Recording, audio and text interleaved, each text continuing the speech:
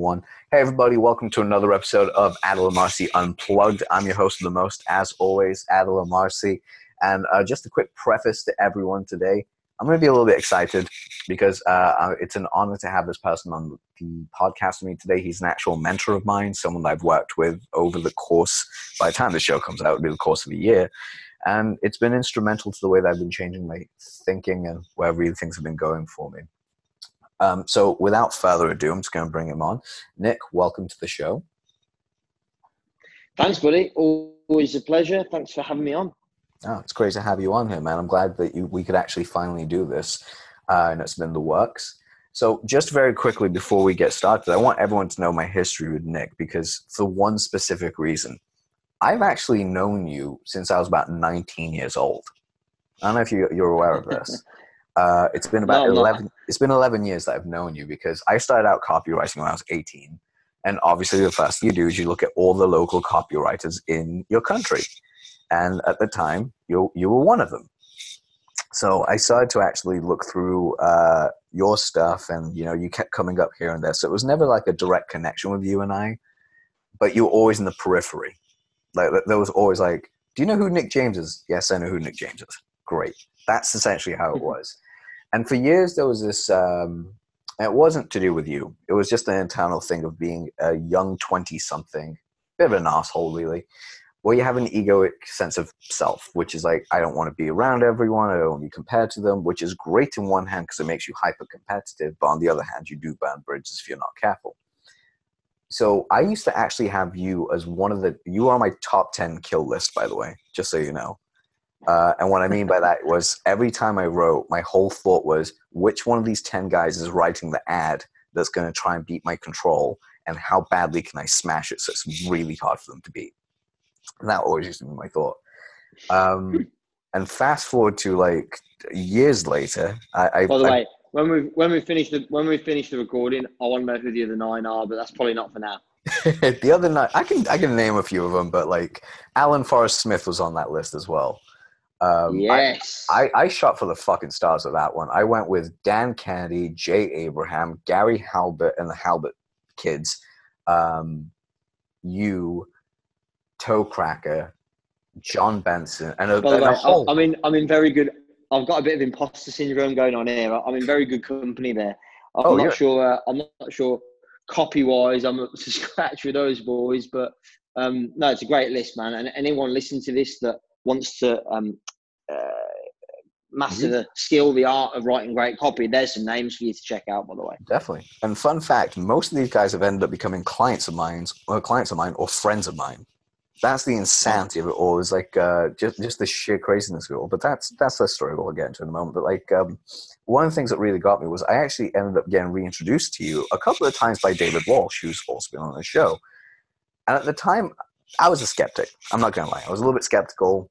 But it was Lena, David's wife. She pulled me aside and she goes, "What's stopping you?" I was like, "I don't know. I've still got like that old 20-year-old something me." Still has that. He hasn't got rid of that competitive spirit. It's like, why would I go to a competitor? It's always that thought that I had in my mind. And then Lena sat me down. She goes, "Adil, I know how you feel. I had very similar thoughts as well with David. What does your gut say? Sit down, meditate with me. What does your gut say?" I was like, "I trust David." She goes, "Of course you do." I was like, "David's really never guided me wrong. He's always told me what to do, and I consider him my big brother." It was like, if on anything, go by faith. Go by faith, not by sight. So I did. Signed up to Mastermind. Within 2 days of signing up in Mastermind, my entire fucking perception of you had changed. Like, actually, not even 2 days, because I signed up on the first day. Like, at Expert Empires with Goggins. Like, that was the easiest sale you've ever made, by the way, just so you know, because the conversation was me, David, and Matt, and it was, "Hey, oh, cool. So what are you doing? What are you getting for lunch, David? What are you getting for dinner?" It's like, "Not sure yet. I'll get back to you." "Oh, hey, by the way, Matt, this is Adil." "Hi, Matt. Nice to meet you." "Nice to meet you too, Adil." David basically, "Adil's going to be joining Six Figure Mastermind, by the way." And I'm sat there looking at David going, "I'm doing what? Why are you spending my money for me? What kind of shit is this?" Next thing you know, I signed up. And literally over the course of Expert Empires, the more I got to know you, I got to sit down with you, got to talk to you again. yeah, my perception shifted from competitive to collaborative to someone that I know brings so much goddamn value that I need to get them on my show, and I need to like just speak highly of you because that's the truth of it. So that being said, as a very long-winded introduction, what gave you the actual inspiration for Expert Empires more than anything? Because you had a shift with Gary Vaynerchuk that really shifted it, but I want you to tell that story to everyone else because there's so much gold in that. Yeah, sure. I think, well, first of all, thank you for the amazing intro. Definitely a contender for longest intro that I've ever had. But that doesn't mean it wasn't brilliant. I mean, just being spoken about alongside greats like Halbert and Kennedy and people like that. And funnily enough, Alan Forrest Smith was the first, like when I was like, again, similar to you, I guess, early 20s, bit kind of green and wet behind the ears, didn't really know. I didn't know names of people like Halbert and Kennedy and people like that. I stumbled across Alan Forrest Smith. He was the first person I ever studied. So to answer your question, what was the inspiration behind Expert Empires? I think to answer that, also it might be worth sharing, like, I started out as a copywriter, as a freelance copywriter, writing sales letters, email campaigns, marketing materials for clients. But actually haven't done that, haven't provided that service. That hasn't been my business for probably 8 years now. Yeah. 8, maybe even 9 years. I kind of branched out from writing copy for clients to teaching people how to write copy for themselves, to then broadening that message to teaching people how to do marketing, using different marketing strategies and tactics. And of course, now it's not even just specific marketing, it's kind of more generic. How do you grow your business? But I guess the twist on it is, how do you grow your business in the space of being an expert at something, whether that's, a copywriter or a marketing agency, or whether it's being a coach or a consultant, or maybe you're a speaker, or you run your own events, or you host podcasts, you build your social media profile on YouTube and Facebook and LinkedIn and Instagram. Like you're effectively, your business is based upon your expertise, and those are the kind of businesses we work with. So to actually answer your question about what the inspiration behind Expert Empires was, so I've been running events. I've been running events of my own. My first event that I ran was in August 2009, which was my first ever Copywriting Academy seminar. And as I said, from there, we, branched out a little bit into doing events on how to build a list, how to run webinars, how to run events. There's a few different subjects that I kind of specialized in. And got to the point in 2015 where I'd actually teamed up and partnered with a friend of mine. We'd merged our businesses together, and we were running relatively big business events. So, we'd bring in well-known speakers, and like, again, being really open and real with you, the events were really there to make money. There was no big vision or purpose behind it other than, hey, we want to get as many people to come as possible and make as much money as possible. And what was interesting is that business did ultimately fail. It didn't fail to get customers. It didn't fail to make sales. It failed to be profitable. And there was a few lessons in there that both of us needed around actually running a successful business that has a vision, a purpose, a mission, and serves the greater good. So 2015, July the 7th, 2015, I literally went overnight from July the 6th, 2015. I am co-owner and director of a multi-seven-figure business, to July the 7th, 2015, I have nothing. No money, no business, no staff, no customers, nothing. And so, I had to lick my wounds a little bit and start again. Around this time, I'd been following Gary Vaynerchuk for quite a while. So, I've been watching his videos on YouTube and reading his books. And I really, really not only liked his content, found him very informative, but also really liked his style and actually more what he stood for. Like what I perceived his values, his morals, his ethics to be. And so, I had this vision, this idea, that to kind of get myself back in the game and to relaunch my new business, that, we could run an event with Gary as the headliner. I thought, that'd be a great attraction. It'd be a great way to get a lot of new customers, not new clients, to come towards us. Because, Gary's a big deal and was very well known. And I think the space of, being a social media celebrity, if you like, has now become slightly more saturated maybe over the last few years. But back then, there wasn't many big names doing big things on social in the kind of business education space. So, I had this vision of Gary being the headliner, and wanting to get him involved. And again, it is a long story with lots of ups and downs, but long story short is when I actually approached him and shared the concept with him, he flat out refused to do it. And the reason he refused to do it was he went, look, there's plenty of these events around that are just there to make money, and get as many people in the room as possible and sell as much stuff as possible. And that isn't what I'm about. And I don't think it's what you're about either. I think it's just all you know. And so effectively he said, he called me on my bullshit and said, look, go away, really think about what you want your vision, mission, legacy to be. There was a reason why I was attracted towards him to be the headliner.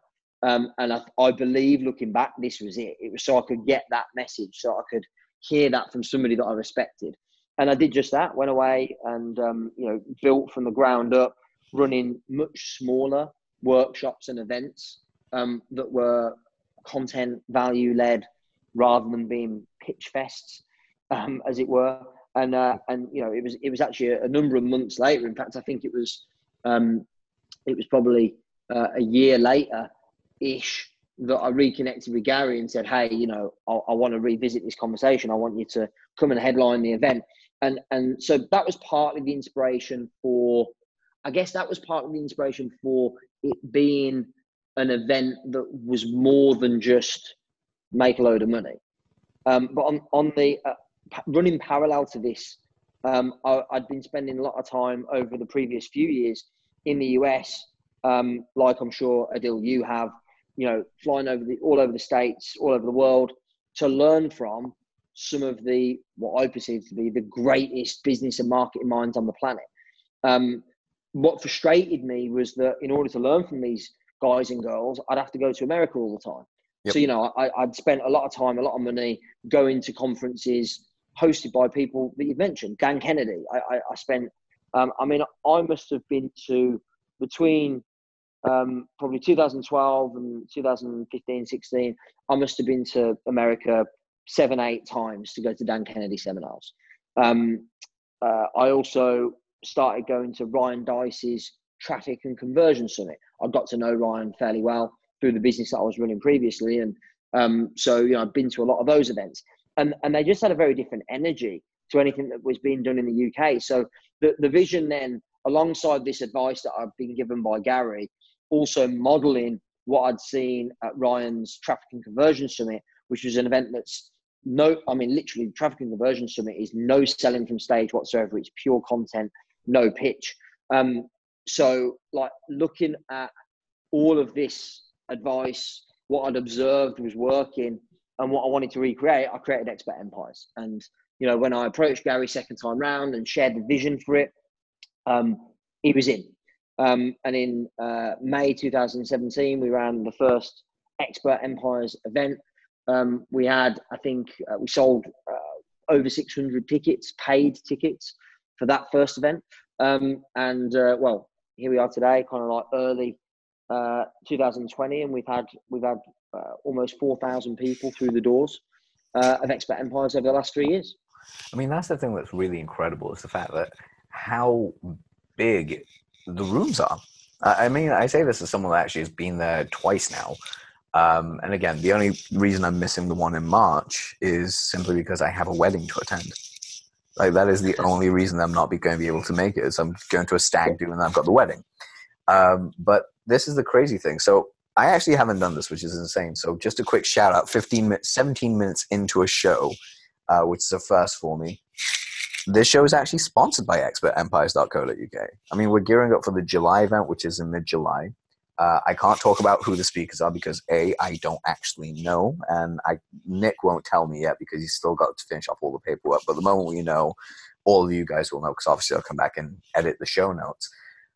But I'm going to say this. Here's what I'm going to tell you. Ooh, once it's announced, you will know. Oh, it will be a big deal. So yeah, the speakers I've got for July, one of them in particular, like you will not see in the UK or haven't seen in the UK for a long time, will not see in the UK for a long time in the future. And it's probably the only gig he's going to do this year anywhere. It's big. Oh, God damn, Nick! You just there's a teaser, right? There's a teaser, and I wish I could share who it is, but literally we have not got the contract signed. And A, legally, I shouldn't mention it, and B, I don't want to jinx it, obviously. Of course, no. I mean, you got to wait until it's done. Once the dust is settled and everything's clear, then go for it. I mean, that's the way it is. Sure. But goddamn, that is a tease. That is a goddamn tease if I've ever had one. But guys, if you've never been to an Expert Empires, I don't care where you are in the world, try and make it to the UK, try and make it to London, and go to these events. And here's why I would suggest, unlike other events that I've been to over the years, this one delivers. Like, just insane amounts of value. Like, every speaker that goes on, there's not any pitching really. Like, no one really goes, hey, go buy my stuff. Hey, intermission, go buy stuff. There's none of that. There's like, you get an opportunity to work with people by all means. But reality is the content they deliver is actionable. Perfect example, Sam Rathling, who again we've had on the show.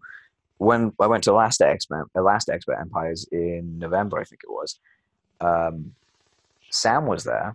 She was speaking. I've got her book and stuff. It's amazing. But her work on LinkedIn took me from, if you do the social selling index, which I'll put the link to as you'll hear in Sam's podcast, that went up from top 25% in my industry to top 2% in 4 weeks of just listening to her advice, like reading her book. And I still haven't finished my profile, which is really, really stupid, but we're doing that. It's how we do things. But that's the crazy thing. Nick recruits the right people into the room. And this is what I was going to say to you, and I really want to congratulate you on this one, is it's insane how consistently that room is filled. Because there's 400 or 500 delegates at a time? Yeah. I mean, what I'd say is, so I appreciate that. And, it is not easy. Anyone that's run or hosted events yourself, you'll know how challenging filling rooms is. And we've got a system. We know how to do it, which works, and we consistently get, as you say, 500. That number has been. It spiked at certain events when we've had very big, well-known speakers. So when we had Grant Cardone, for example, that was the first time we'd ever done anything in the UK. We had a big spike then. I expect us to get another big spike in July with the speakers we've got lined up for that one. But still, like you say, I mean, I guess it's not just consistently getting the numbers. It's also, it's quality, not quantity. So, it's not a free or very low cost ticket. We try and make the tickets as affordable as we can, but also, the people that show up have invested a decent amount of money to be there. So, that the people that you're going to connect with and meet up with and potentially even partner with at the event are serious, which I think for me, a great event, and this is definitely, why I go to America to Traffic and Conversion Summit and to other events like that. A great event isn't really just about the people that you're learning from on stage. It's also the people that you're connecting with in the room. Yeah. And and not just in the room, in the restaurant, in the bar, in the the networking opportunities at the event, and that's again for me that's a big part of what Expert Empires is all about and the vision for it going forward. That's one of the things I actually love is the amount of people that you meet there, and trust me, it's really hard not to be able to do business with people that you just connect with because there's a huge number of people. The delegates are literally there like you to take their stuff forward. And you would be surprised the partnerships that come out of it, the friendships that come out of it. Hell, I became friends with someone like Matt Hughes, great guy. I had known him for about 4 months prior to coming to my first EE event, Expert Empires event. That guy's one of my closest friends now. We literally go to almost every event together. We just happen to be in the same room. And if we're not there, we text the other one going, how come you're not here right now? Like, what's going on? Yeah. Like, we'll call each other out on it. Now, my question for you realistically here is, what are some of the key factors, if you are running events, that you need to be aware of to actually make them right? It doesn't have to be a huge 500-person event. It could be something as small as, say, a 20-person event or even a 10-person event. What are the key factors you need to put in place in order to make it a quote-unquote successful event? Yeah, well, I think first and foremost, defining success is important, because it depends what the vision, the purpose of the event is. So, you know, like you've just mentioned a couple of different models right there. So, you know, Expert Empires is anything between 400 and 800 people at each event. Success to us as a company looks like making sure we get a certain number of people to attend. So selling a certain number of tickets, getting a certain number to show up, that's success. Obviously, also there's a commercial aspect to it as well. So we go, look, you know, we want to achieve, you know, X amount of profit from the event. But it might be that you use a completely different model. There's nothing wrong with an event that's free or very low cost, to serve and provide a load of value, and also to showcase your products and services. Nothing wrong with that. It's just a different model. So you got to work out what success looks like in the first place before you get started. And you mentioned, you know, it could be 500 people, it could be 20 people. And my advice for anyone who's not run events before and is wanting to get into that space, my advice is very simple: think big and start small. Because I can't tell you how many people I've seen try to do the big show with no experience and fail. And it can be a very painful and very expensive lesson if you're not careful. Look, the truth is, it's a lot harder than it looks. You know, in 2009, on my first ever event, we had 8 people in the room. The biggest event we've run so far to date was last June. We sold over 1,400 tickets.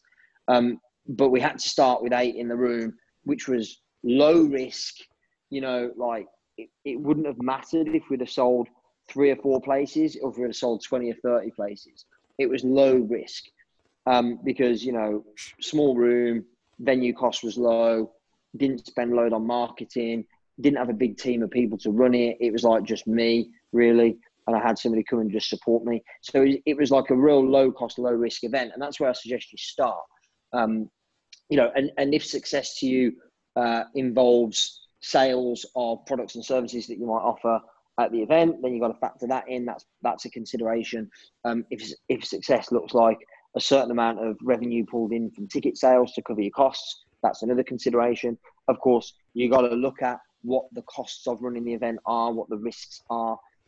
So I think you've got to put all of that into a melting pot in order to work out what's the ideal model for you.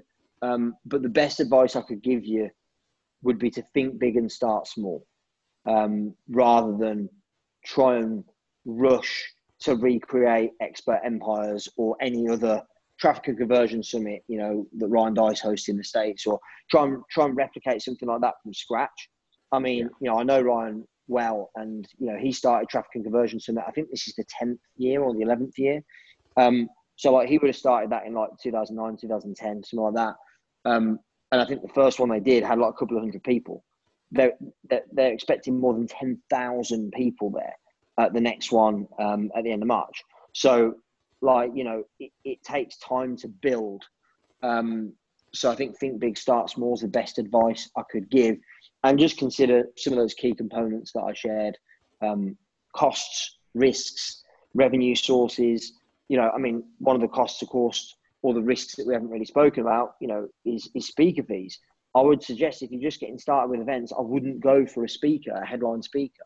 I'd work out how to get 10 or 20 people in the room without that. And then when you add it into the mix, when you've been able to get 10 or 20 in the room without one, you could probably get 100 plus with one. So yeah, I think it takes time to really master the model and learn what works and what doesn't work. Agreed. I mean, it's something that because I've thought about doing my own small events here and there and everywhere, but like the more I think about it, I'm like, yeah, no, it's a lot of work, and my brain is like, I'm not at the point that I want to run them yet. Like I could, but no, like I've got too many other factors that I've got to get sorted out beforehand, and that's something you got to be aware of. And you've got the opportunity cost. So like if Yeah. you're like, maybe someone's listening to this and they're interested or keen to get into the event space, like for example, when we do an Expert Empires, I mean, look, obviously we're at a stage now where we've got lots of different projects, lots of different events running all the time. So we did last year, 2019, we ran almost 200 training days across the course of the year. So we've got events happening all the time. But when I look back, you know, we used to run 4 events a year, and that was it. Which is small compared to what we do now. And, you know, when I used to run 4 events a year, literally I'd spend 3 months at a time putting all of our sales and marketing resource into filling that event, which basically means there was no opportunity. That was my core business. I didn't have anything. I couldn't do anything else. So, you know, if you're like Adil, you're a copywriter, and that's, you know, you've got a bunch of clients and that's how you make your income. Well, if you want to run an event, great, but know that you're probably going to have to say no to some projects, or politely say to existing clients, I'm not going to be able to do anything for you for the next few months if you're going to make it a success. Trying to do that on top of what you're already doing is just setting yourself up for failure. You really are. I mean, it's the old adage where you take on too much and then you overload and burn out. Yeah, it's not worth it. Or end up doing like too much stuff and then do none of those things very well. So you end up not serving your existing clients, you end up not pulling in any new clients, and you end up not selling enough tickets to your event, and then you've failed on all counts rather than going all in on the thing that you're really good at and winning at that. Now, to me, I gradually built up the skill that events have over time become the one thing that I am most skilled at. Like, I'm most skilled at marketing campaigns that fill the room, at running them, at, you know, utilizing my contacts to get world-class speakers, delivering from stage. This is what I've built, you know, over the last 10, 11 years. I've built the skill set in all those different areas to be able to be world-class at doing events. But it's a multidisciplined approach to be really good at doing events, and one that you shouldn't dive into too soon would be my advice. Yeah, I mean, you got to build up the skill to it. It's kind of the whole idea of whenever I talk to people about writing copy is just to like show you guys another way of looking at this. I teach people how to write sales letters first more than anything else. And the question I always routinely get is, why are you teaching? Because I have a system for writing copy that has generated like well over $700 million at this point in the last 12 years. I mean, the system works. Like, the process is just incredible. And I still get asked to this day, why do I not teach email marketing right away? And the reason is simple. I can teach you email marketing, but it's going to be pointless until you understand how to write sales letters, because there's so many aspects in sales letters that go into emails. And it's going to be like, if I teach you emails and then you go to learn sales letters, what you're going to find is you'll get it, but then you're going to argue with yourself a lot going, yeah, but that doesn't make sense. Why would that go there? And it's like, I'd rather not go down that pathway. Understand how to write sales letters first, then go to emails, and then everything else kind of like falls into place. Or as I like to call it. From a copy point of view, once you can write a sales letter, you're done. You can do anything. That you can write any copy for any email or any ad or any campaign that you need. And you know, same when I was running copywriting training events, which is I haven't done one for years now. I think the last one was 2013.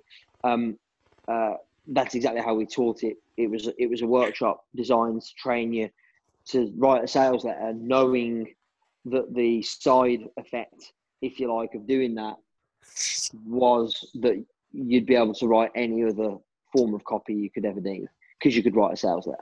That's the hardest thing to really master when it comes to copy. You've done that, you've done it all. Exactly. So yeah, I mean, well, definitely a plug for your training here. You know, anyone that wants to master writing copy for whatever reason, learn how to write a sales letter first, and Exactly. then just know that everything else will follow that. Yeah, exactly. If you guys want to do that, there's a link, as always, on my website that you guys can go check out, or, just visit adilmarcy.com and you'll see it. Now, one of the questions I do want to ask you, because it's one of my favorite questions specifically that I know will get requested if I don't ask this, and that is the idea of how do you actually get in touch with people that are at a few steps ahead of you? Like, for instance, if you wanted to get in touch with a Gary Vaynerchuk or a David Goggins or a name whoever, even a Pete Vargas or anything like that, how do you get in touch with those people? If not exactly you're not starting out, but let's just say you're at a six-figure income, you're hitting high five, low six, and you really want to just get into these people's worlds. You want to surround yourself with them. How do you do that? How do you reach out to them? Yeah, I mean, there's so many different ways, and I think the first, it's not a tip really, but the first piece of advice I could give is make a decision and commit that is something that you're going to invest time, effort, money, resource in. Like if it isn't, that's fine, but you can't do it half-assed. You've got to do it or not do it. And I realized very early on in my journey that one of the things that I'm best at, most skilled at, is building those relationships. And actually, one of the things that I was fortunate enough to be able to fall back on was a lot of those relationships, even when I started in 2009. So we didn't mention this, and Adil, you'll know this, but many people listening might not. I've been around the personal development, self-improvement world since I was a kid. I was literally raised on personal development seminars and events. So, I attended my first Tony Robbins seminar when I was 12. Yeah. So what that meant was, when I started the copywriting business in 2009, well, it was actually 2008. I started the copywriting business. The first event was 2009. I'd got like years and years of contacts under my belt, and some of those formed people that gave me advice, people that I joint ventured with, people that referred, people that became clients. Like, because I built up those relationships to the point where I could shoot somebody a text or pick up the phone or go have a meet up with them for a drink or a coffee or whatever. So there was those relationships already built, and so since that's what got me started, I've never stopped doing it. I've always continued to invest time, money, resource in building those relationships, because it's never failed me to this day. And that said, so here's some ideas, here's some things that I did. Number one, I've told you, just be around, put yourself in the environment consistently. So, I spent all my teenage years literally traveling all over the world, attending Tony Robbins seminars, which might sound crazy. So my mum was a trainer for Tony's organization. So, she asked me if I wanted to go, and I'm like, hey, why not? I get to travel the world. And, we went to the States, we went to Australia, went to Malaysia, all over Europe. I'm very fortunate to have had that upbringing. But man, I made the most of it, because I would build relationships, which still to this day I'm profiting from those relationships still to this day. And by the way, that wasn't why I created the relationships back then. I just did it because I wanted to, and I knew that there'd be value somewhere for us to work together in the future. Because you like making friends. Like we're very similar in that sense. Like we like hanging out with people. Yeah, exactly. So I think putting yourself in the environment consistently is key.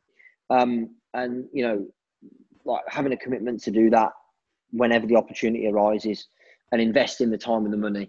That's definitely the first thing I'd say. Second thing, I think you'd be pleasantly surprised. I mean, Adil, obviously you know this, but I think many people listening would be pleasantly surprised if you were to just reach out to, as you said, Adil, maybe a handful of people that you would like to connect with, that you admire, you aspire to be like. Maybe they're a few steps further forward on the journey than you are at the moment. I think you'd be pleasantly surprised if you were to reach out to those people and ask to interview them for your podcast, or interview them for a live video on Facebook, or whatever platform you prefer, or one of the things that I did way back, so before, you know, Facebook and social media or podcasts even became a thing, really, you know, was I'd do like webinars, joint webinars with people, and I'd just invite them and say, hey, you know, I'd love to interview you and have you share your knowledge, your wisdom, your philosophy with my audience. And they, more often than not, they'd say yes. So I think you can, just by asking the question, will open doors. And I think you'll be pleasantly surprised how many do say yes. And what's the worst that can happen? The worst that can happen is someone says no, which, you know, like nothing ventured, nothing gained, right? So I think it's worth asking the question and see how you can, you know, how you might be able to approach and ask for some form of connection. Again, you know, offering to interview for a podcast or a video or a webinar or something like that tends to be a good way to get started. Now, are you going to be able to, you know, call up Gary Vaynerchuk and speak to him and ask that question? Probably not. But, you know, when you think about maybe people that are a few steps further forward than you are on the journey, then they're far more accessible. And when I look back at who I connected with, joint ventured with in the early days, you know, I didn't joint venture with Grant Cardone in my first year or two in business. It was many years later that I got to the stage where I could joint venture with Grant Cardone. But, you know, when you're starting out, it's people that are maybe just a few steps further forward on the journey than you. And so ask yourself, where are those people likely to be accessible? What events could you attend what events could you attend where you might be able to get around in front of, connect with those people? Which is why I spent so much time, effort and money traveling all over the world attending these events. It was to build those relationships. I mean, you know, so I suppose, you know, partnering and interviewing would be one way of doing that. Another, you know, I mean, look, you asked me how I've managed to partner with some of the names that we've mentioned here. Like, I know it sounds a bit crass, but like money goes a long way. So, you know, I have invested a lot of money. But what I'll do is I'll then leverage that. So, you know, I'll pay Grant or Gary or Goggins or whoever a speaking fee to come to London and speak at Expert Empires. But of course, by virtue of doing that, I also get to interview them. I also get to to align with their personal brand. I get to advertise to their audience and have my event become known to that audience, and my personal brand become known to that audience when it might not have been before, probably wouldn't have been before. You know, I can leverage that opportunity. I get to speak to them personally and get introductions to other speakers that might be a good fit for me. So, you know, I've done that a lot as well. So I think, you know, finding a way, I mean, effectively, you know, obviously I'm an events promoter. So, you know, paying them to speak at our events is probably our primary way of collaborating with these big names now. But you might not be in the event space. Just become a great client of someone. I mean, you know, you've asked me to be a guest on this podcast. You joined my mastermind group. You know, you didn't ask me to be a guest on your podcast before you joined our mastermind. If you had, who knows? Maybe I would have said yes, maybe I would have said no. But you're a mastermind member. You invest in working with me. I'm not going to say no to being a guest on your podcast. You know, so I think also just being a client and being a good client of somebody will get you closer to them. I've got a lot of examples in my early days of being, you know, investing large sums of money in coaching, mentoring, mastermind groups, attending, you know, premium high ticket events with certain people that I wanted to collaborate with, and then I was paying for access to them and then leveraging that access into a partnership, a relationship, a joint venture of some description. Exactly. And it's one of the cool things that very few people really understand. And just to add on to the whole, like, being a good client of that person, become a great case study for them. Like, when you become a great case study for them, what are the odds they're not going to approach you and say, hey, I really love what you're doing. Can you do like a training for our group? Can you do this? And then over time, you build up a friendship, a relationship, and then you can it builds up to a lot more. You actually help each other out throughout the way. I've done this with one of my junior. I'd summarize this whole section about collaborating with people that are maybe a few steps further forward than you are on the journey. There's one blanket piece of advice that will cover all of it. Find a way to add value to them. How can you find a way to make it a win-win? Whether that's, everything I've mentioned, interviewing them, giving them a platform to share their knowledge, their expertise.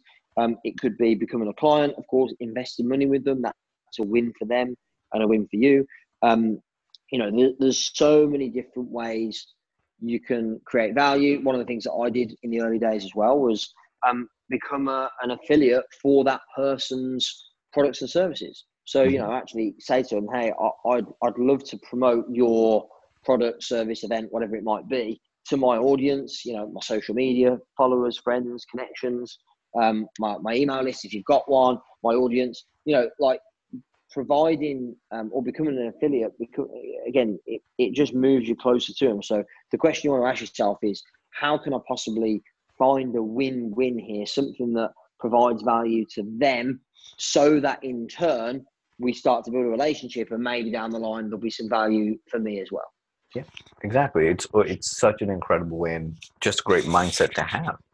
Now, one of the things I definitely want to ask you, simply because of timing and stuff, you're an avid reader like I am. I know you go through books quite a bit, and also audiobooks from time to time. My question is, if you had to pick 5 books to recommend to people listening to the show, and these are just 5 books that you'd say, look, you want to get good at business, you want to get good at marketing, here are 5 books, or even self-development as well, we'll add that in. Here are 5 books I'd recommend you read. What 5 books would they be? Oh, good question. And by the way, I'm going to caveat this first. So, you said I'm an avid reader, which is true and not true. It's something I've started talking about a little bit more recently. I don't actually read very much, very often. And the reason I've started talking about that is because I think that I say our world, personal development, business growth, we're all striving to be more, have more, do more. It's seen as you got to reading good, not reading bad. And actually, I don't really read. And the reason I'm sharing this is because maybe you're listening to this and you just don't vibe with reading books. Yeah. And I'm here to tell you that that's cool if that's not who you are. In fact, again, it was something that I became okay with and comfortable with the more I studied Gary Vaynerchuk. He actually says that he's written more books than he's read. So, which I think tells the story of its own. So I'm not a big reader. However, I have read books, and I do read certain books. I listen to a lot of audiobooks. That's how I like to consume content, because, I can use time when I'm driving to and from the gym or to and from the office. That time I can use to learn and to get information that's really going to help me in various different areas of life into my head, without having to take time out of my day to sit and read. So I'm not a big reader of books, but I'm a big consumer of books, I suppose would be a good way of putting it. So to come and answer your question, and I think the key, by the way, is to work out what's your best or your preferred way of learning, and then go all in on that. Because I just know that if I try and find more time to read, it's going to be an uphill struggle. Whereas if I can embrace the free time I've already got by listening to audiobooks, makes it a lot easier. So anyway, that said, I'm going to reel off a few since you asked the question. So I've probably got to list the first ever book I read that started me on this journey. And I was a kid. I think I was probably 11 or 12. And my mum gave me a copy of a book called Notes from a Friend by Tony Robbins. Just a great introductory book to, again, I think if you're listening to this and maybe, you're very early on your journey to self-discovery, to personal development, to exploring opportunities that might be available to you, it's a great book. Also, I'd say if you've got people in your life that you feel might benefit from exploring a different philosophy, a different way of living, whether that's running a business or just using their mind and managing their mindset, their emotions differently, I think Notes from a Friend is a great book. It's little. I read it from cover to cover in a couple of hours. It's really short, but a great introduction, I guess, to this world. So yeah, notes from a friend, Tony Robbins. What else? I'm going to try and give you a variety if I can. So other great books. One, it's very rare that I stumble across, having been in this world, since I was 12. That's 25 years I've been in this world of kind of personal development and business growth and all these sort of things. It's rare that I find anything that's genuinely groundbreaking, original, and different. And so I'm going to recommend probably the greatest book I've ever consumed, didn't read it, listened to it, when it comes to mindset, and that's Can't Hurt Me by David Goggins. Without a doubt. I will get the audiobook, not the physical. Yeah, and of course, Adil, that's, David Goggins was the headline speaker at the event that kind of attracted you to, I know you've been kind of following my stuff for a while, but actually attracted you to come to Expert Empires. So yeah, great book. One that, I don't think will ever see you wrong when it comes to mindset and mental, emotional toughness and strength. It's the best book I've ever read or listened to, I should say. Gary V, Jab, Jab, Jab, Right Hook. Great book when it comes to understanding the mentality of marketing, of building relationships, of serving and selling. Just a great book. So I did read that one. I'd highly recommend that. I tell you what's great. Again, another one that I read a number of years ago now. This is really for anyone who wants to build a company. Like, you don't just want to be what I'd call self-employed. There's a difference in my mind between being self-employed and being an entrepreneur, being a CEO, being a business owner. Different. So, anyone that wants to graduate beyond self-employed into being a CEO, owning a business, that you may either choose to exit and sell, or maybe just that doesn't revolve around you doing everything all the time. And that's a book called Built to Sell by John Warrillow. Really, really good book. Really good book. Yeah. And one more. I like to try and give variety where I can. So I'm thinking one more that I really like. I'm trying to think of something that's not similar to any of those. I suppose in the spirit of this interview, we got to go for The Ultimate Sales Letter by Dan Kennedy, really. Yeah. The little DKs.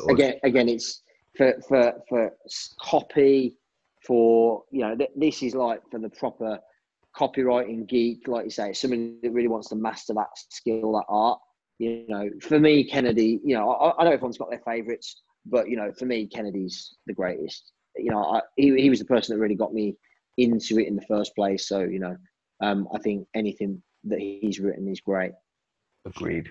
Could not agree more. And one of the things that I would want to touch upon, I'm going to be doing a special show in August, where I'm actually going to be reeling off like some of the biggest things Dan Kennedy's actually ever taught. And the reason I'm doing this in August is because I've actually got about three students of his, including one of his former copywriters, coming on to really share it. But the big one that really shifted for me, and something I want everyone to listen to and really take note of, is not only read what Dan Kennedy teaches, but look at how he conducts himself. Because how he conducts himself is congruent with what he teaches, but more specifically, the man is a genius at creating attraction marketing for you. And yes. that's the thing I'd look at that. Now, I love your book choice. What I love about Kennedy's stuff, which I'll just tag on to what you said, is that the philosophy, like you say, of attraction marketing has always been true and will always be true.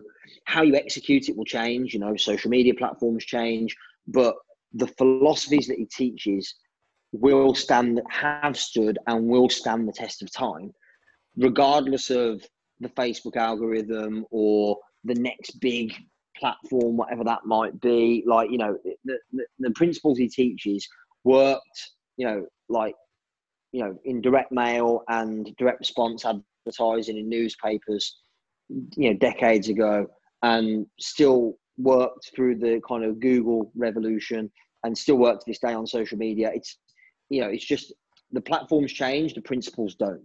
Yeah. And that is a very powerful quote in its own right. So I'd want you guys to write that down, because it was so groundbreaking when I think it was 2010 or something like that. Facebook was really starting to take off the way it was. Everyone and their mothers and brothers, you can see courses come out, different types of Facebook advertising. And one of the greatest things I ever heard was from Marianne Trolby, and she said, tributary was, it doesn't matter what the medium is, the principles will always be the same. Yeah. So that was just hitting a nail on the head of that.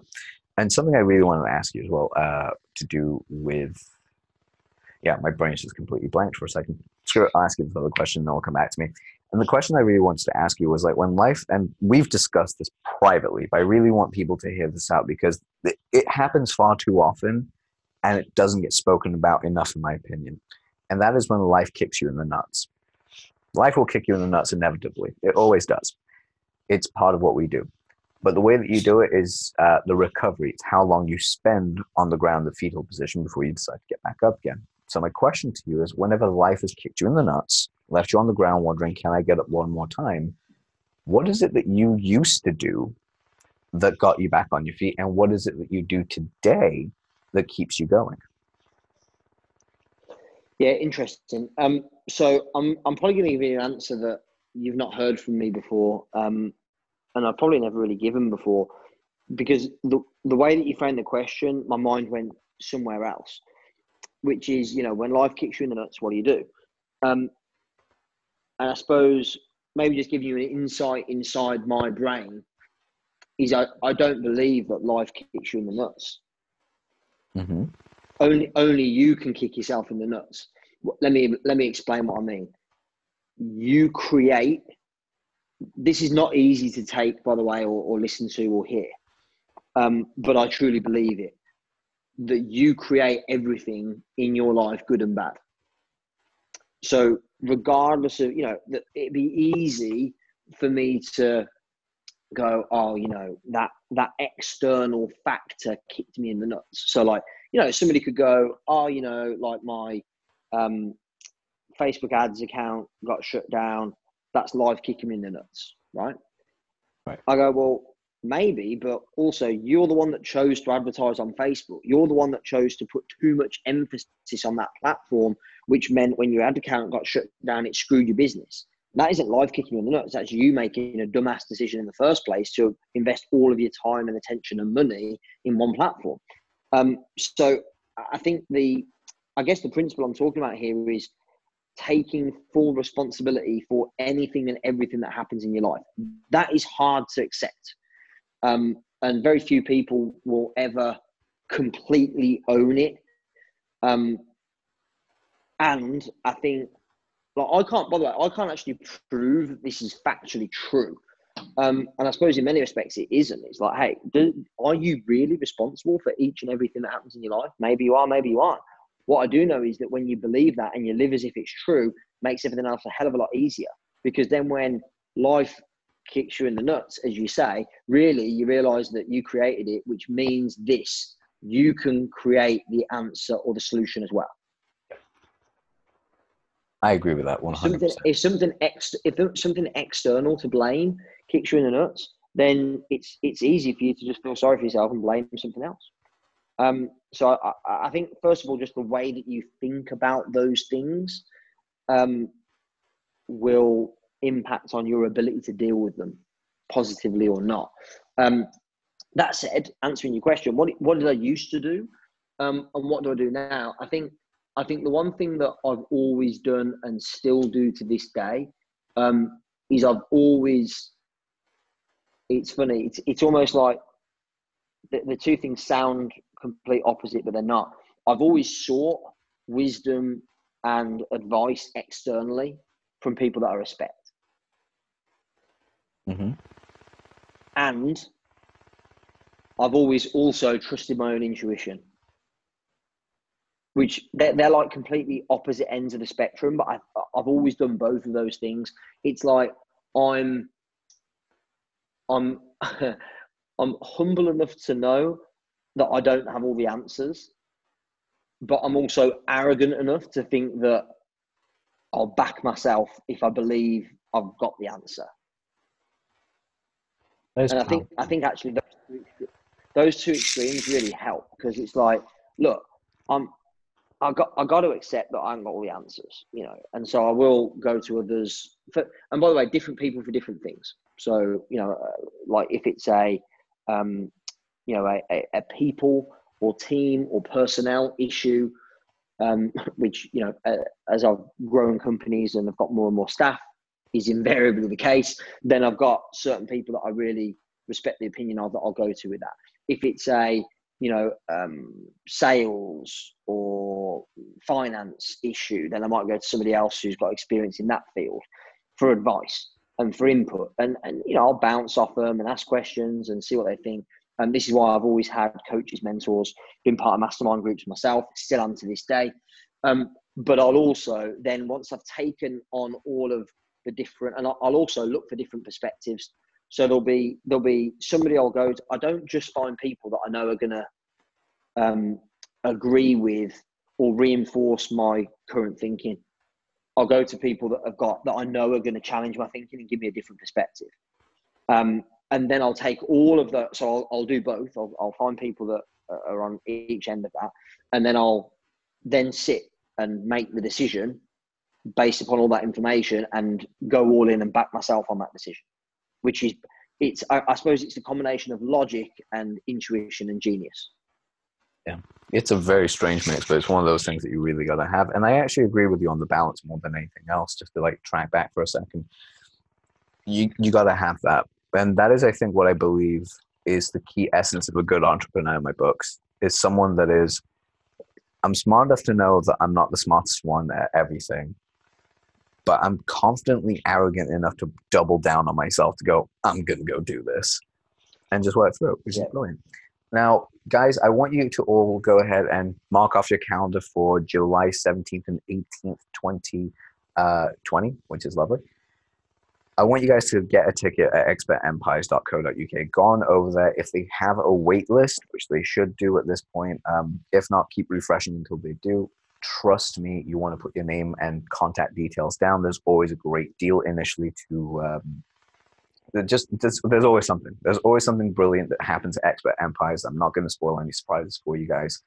Go check it out, and I'll tell you this much. The moment it gets announced, I will go ahead and put it on this channel. I will go ahead and put it on another episode that references this episode. I will basically plaster it everywhere so you guys have that satisfaction of knowing who's going to be speaking. But most importantly, I want you to attend, and I'm going to be there. The reason I want you to attend is Expert Empires will definitely shift your perspective, because it's always going to be a thing. It could be the same thing you picked up 20 different seminars ago, but for some reason it makes more sense at Expert Empires. No idea why. Nick does a fabulous job of doing it. It works. Second, well, one of the other reasons is obviously I'm going to be there. If I'm there, come speak to me. Come say hi. I'm really friendly to talk to. Nick's really friendly to talk to. Everyone there is fun to talk to. You're going to have a great time. And probably my favorite reason of actually being there and inviting you to go is because if you're even remotely serious, even 10% serious about really becoming the expert that you know you could be, building a business, being around the right people, you can look for a better room. And if you're in the UK and you don't want to fly to the US and spend thousands of pounds or dollars going there and having to do everything else, guess what? Just go down to London. Come down to London, go to Expert Empires. I guarantee it. You'll have probably one of the best few days of your year, and you'll walk away with so much strategy that you know exactly what to put in place. And I will guarantee that. So with that being said, Nick, thank you for doing today's episode, man. Really, really, really happy we got to do this. Oh, thank you, man. Yeah, I'm pleased we did too. And yeah, thanks for inviting me on and having me share the message with your audience, with your community. I'm always very humbled to be given the opportunity to share. For sure. And of course, in the future, I hope to get you back on. Guys, please make sure you rate, share, subscribe, and review the show. It helps us actually bring in more people as well, which is excellent, and widen our reach. And as always, have a great weekend, and I'll see you next week. I'll see you next Friday. Take care.